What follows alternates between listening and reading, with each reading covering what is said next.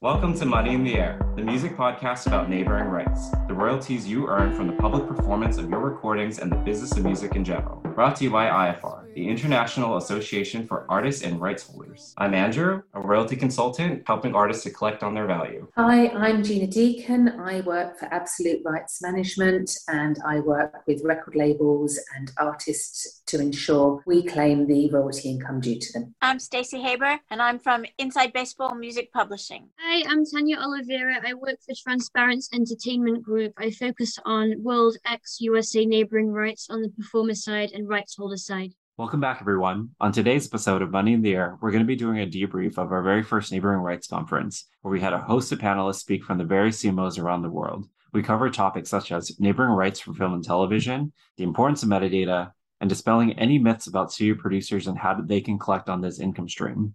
Today, we have myself, Andrew, Stacey, and Tanya to provide the recap. So are the recordings of the conference going to be posted anywhere afterwards, or was it completely live? No, everything is recorded. There were some that were virtual only anyway. Everything will be in the member section on the IFR website, and there will be a way for other people to view it just by buying the download.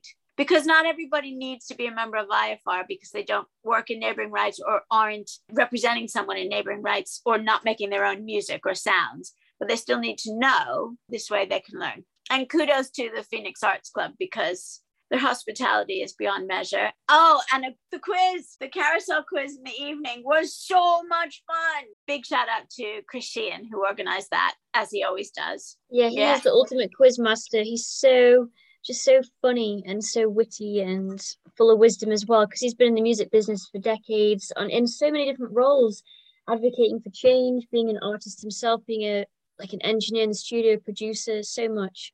Multifaceted guy. Yeah, and I wanted to talk about the CMO panel that closed out the Tuesday session, and thought it was so informative, and it was so heartwarming to see all of these different CMOs just together on a big screen digitally. Yeah, they shared a lot of knowledge, and I think they were teaching each other things too. I've always been a fan of AIE in Spain, but I'm even more so. It was a very interesting panel as well because it was just bare and it was raw.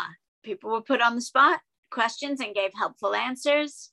We have a better understanding of what they're up against, how we can work with them and help them better, and why the barriers that exist. So that was really interesting. And sometimes it's not the society's fault. Sometimes it's government's fault. That's interesting. That's a really good point. I think sometimes CMOs can receive a lot of flack and frustration, and it's their hands are tied because it's their local legislation. Yeah, but they're doing their best and we really appreciate that. Interesting about the ownership of CMOs as well, how it varies from territory to territory. Some of them are nonprofits and some of them are member owned. That's right. Yes. And that's really impressive. And some of them will take on people trying to stop neighboring rights. So they'll be the entity bringing the court cases, which is just so powerful. I mean, Spain, for example, that's just the fact that they are championing the performers. I love that.